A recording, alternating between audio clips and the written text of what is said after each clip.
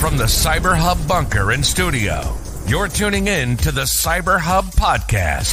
And now for your host and CISO, James Azar. Well, good morning, security gang. Welcome to another exciting episode of the Cyber Hub podcast. Thursday, September 7th, 2023. What a packed show do we have for all of y'all this morning.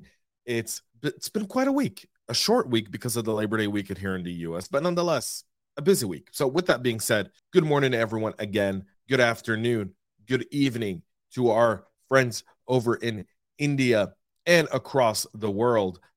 Thank you all for tuning in. We're live, Facebook, LinkedIn, YouTube, Twitter, now X, Twitch, and Rumble. I know, crazy, right? Like, how many streaming platforms can one be on? Apparently many. So with that being said, though, we've got a really packed show today. A lot on China, but there's a practitioner perspective to China that we really have to take a look at because it's significant because we're dealing with an adversary that's very, very sophisticated. We're going to get to that here in just a moment. So before we do that, though, for our friends in India who are drinking chai or coffee and everyone else, whatever your morning beverages, join me for a good hearty cheers for practitioners. I'm powered by my signature double espresso. Coffee cup cheers, y'all. And let's go ahead and do our first deep dive of the morning, which is the Chinese stealing the Microsoft signing key from a Windows crash dump, which then led to the breach of Secretary Blinken, of the Department of Commerce, of the State Department, of several congressmen and women on several significant committees. If you recall, if we go back 3 months to the month of June, Secretary Blinken took a trip to China. That trip was on the heels of the challenges going on between the U.S. and China, the kind of escalating relationship that's happening there, the threat of China potentially using military force on Taiwan, and so forth. And what happened at that point? Again, quick crash course here for those that are tuning in for the first time. We then realized that the Chinese had infiltrated and hacked email accounts of U.S. government officials and specific NGOs that were part of that trip. And then a few weeks later, Secretary Yellen also went to China. There was also stuff there. Well, Storm 0558, a government Chinese Communist Party-powered threat group, found that the NSA key was leaked into a crash dump after a consumer signing system crashed in April of 2021. So this goes back to 2021. Even though the crash dump didn't have any included signing keys, the condition led to a key being added. That crash dump was later moved from the company's isolated production network to its internet-connected corporate debugging environment. The threat actors found the key after successfully compromising a Microsoft engineer's corporate account. They had access to the debugging environment containing the key that was erroneously included in the April 2021 crash dump.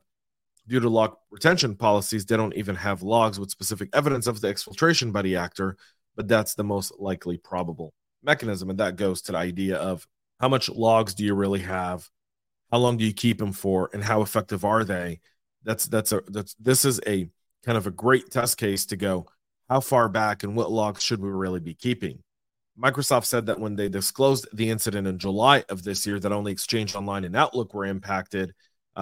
Several other organizations came out and said, no, there could be more there. We're not going to get into kind of some of the, what I like to call Monday morning armchair quarterbacking, because none of that is really effective to help us as practitioners really understand this.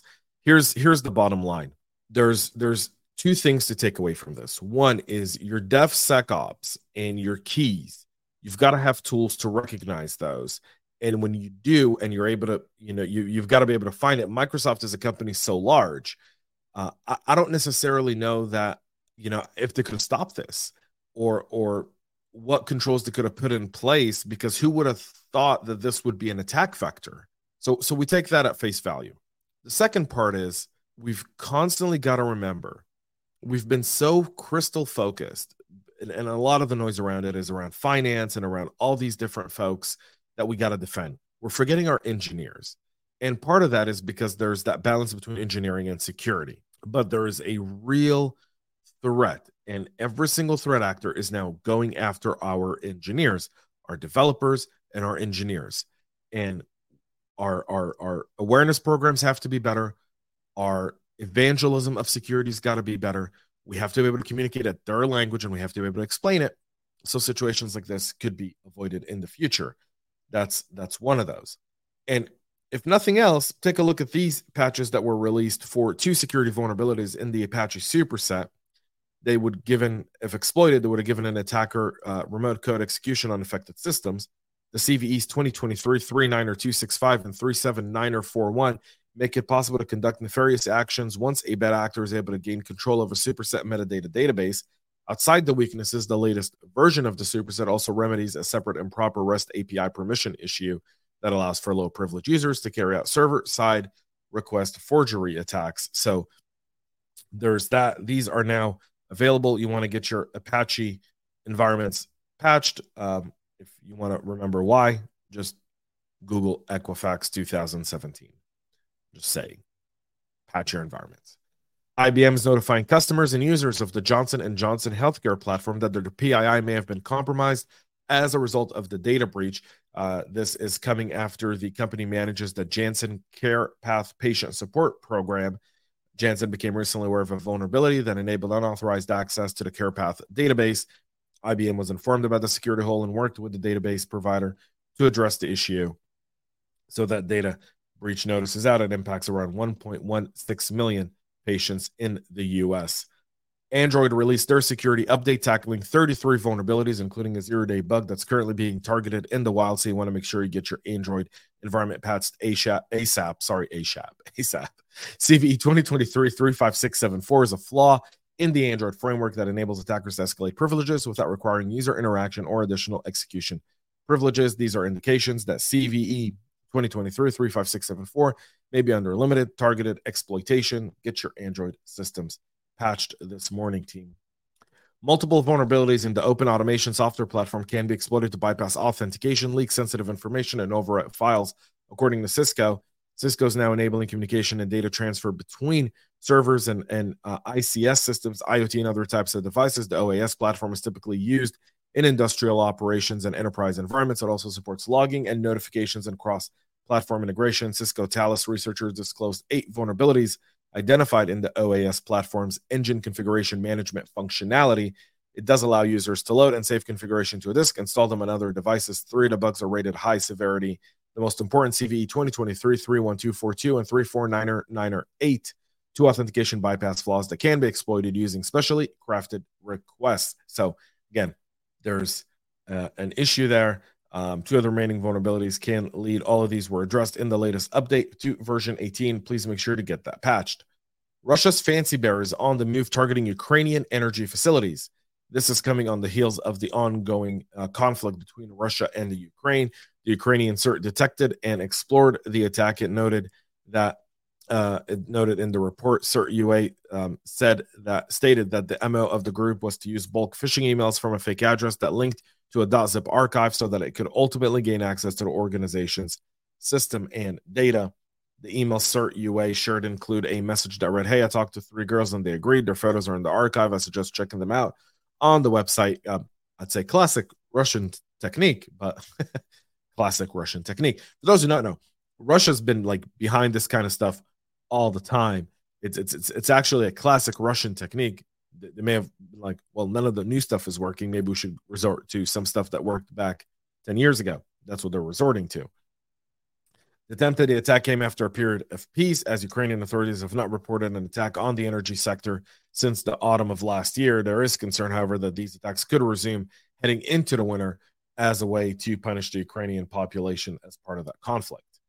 Then we move to the Washington Post's latest Cybersecurity 202, and a great write-up by NSA chief and cyber command commander, former cyber command commander, on China.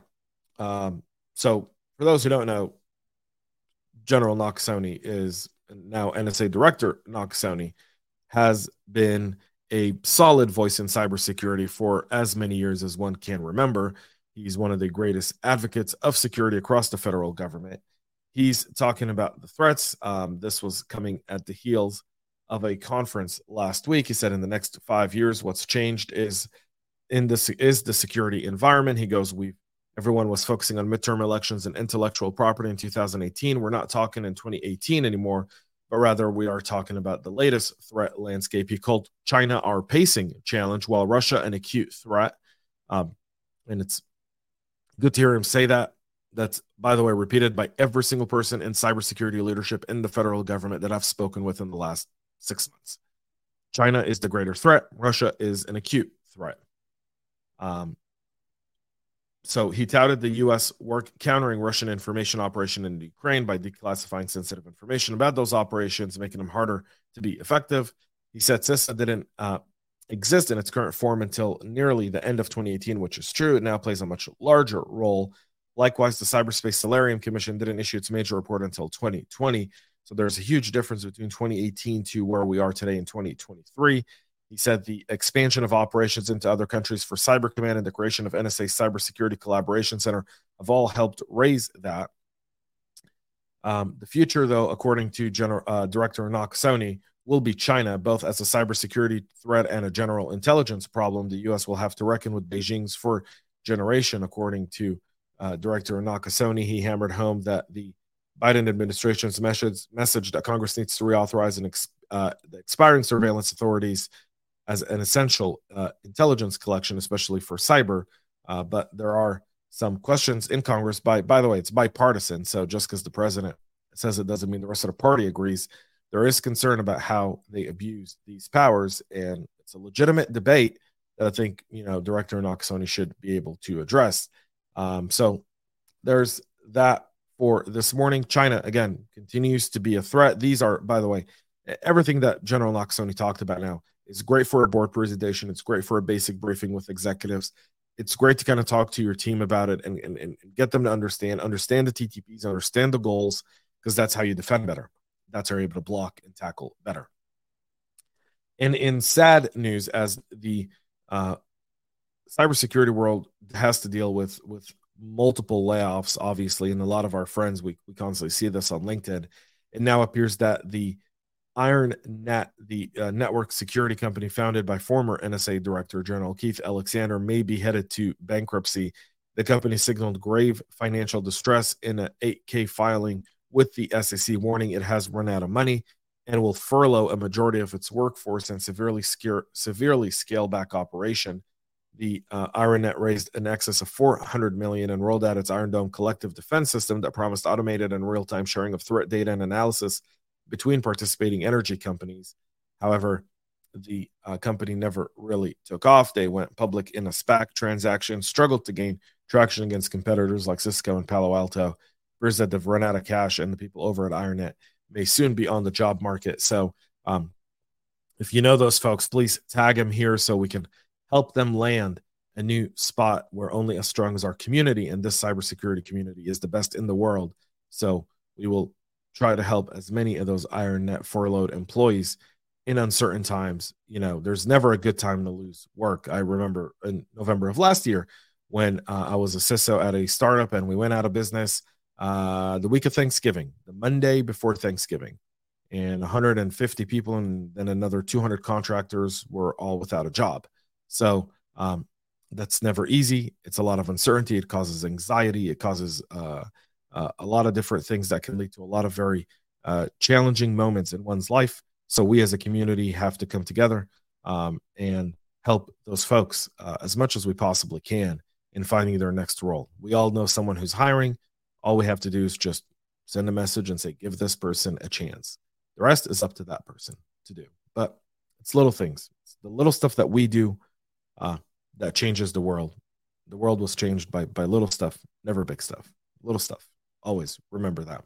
So that's it for our show this morning. We'll be back on Monday with a whole lot more. Tomorrow, our final Black Hat special episode coming out. So check that out. Until then, have a great rest of your day, y'all. And most importantly, stay cyber safe.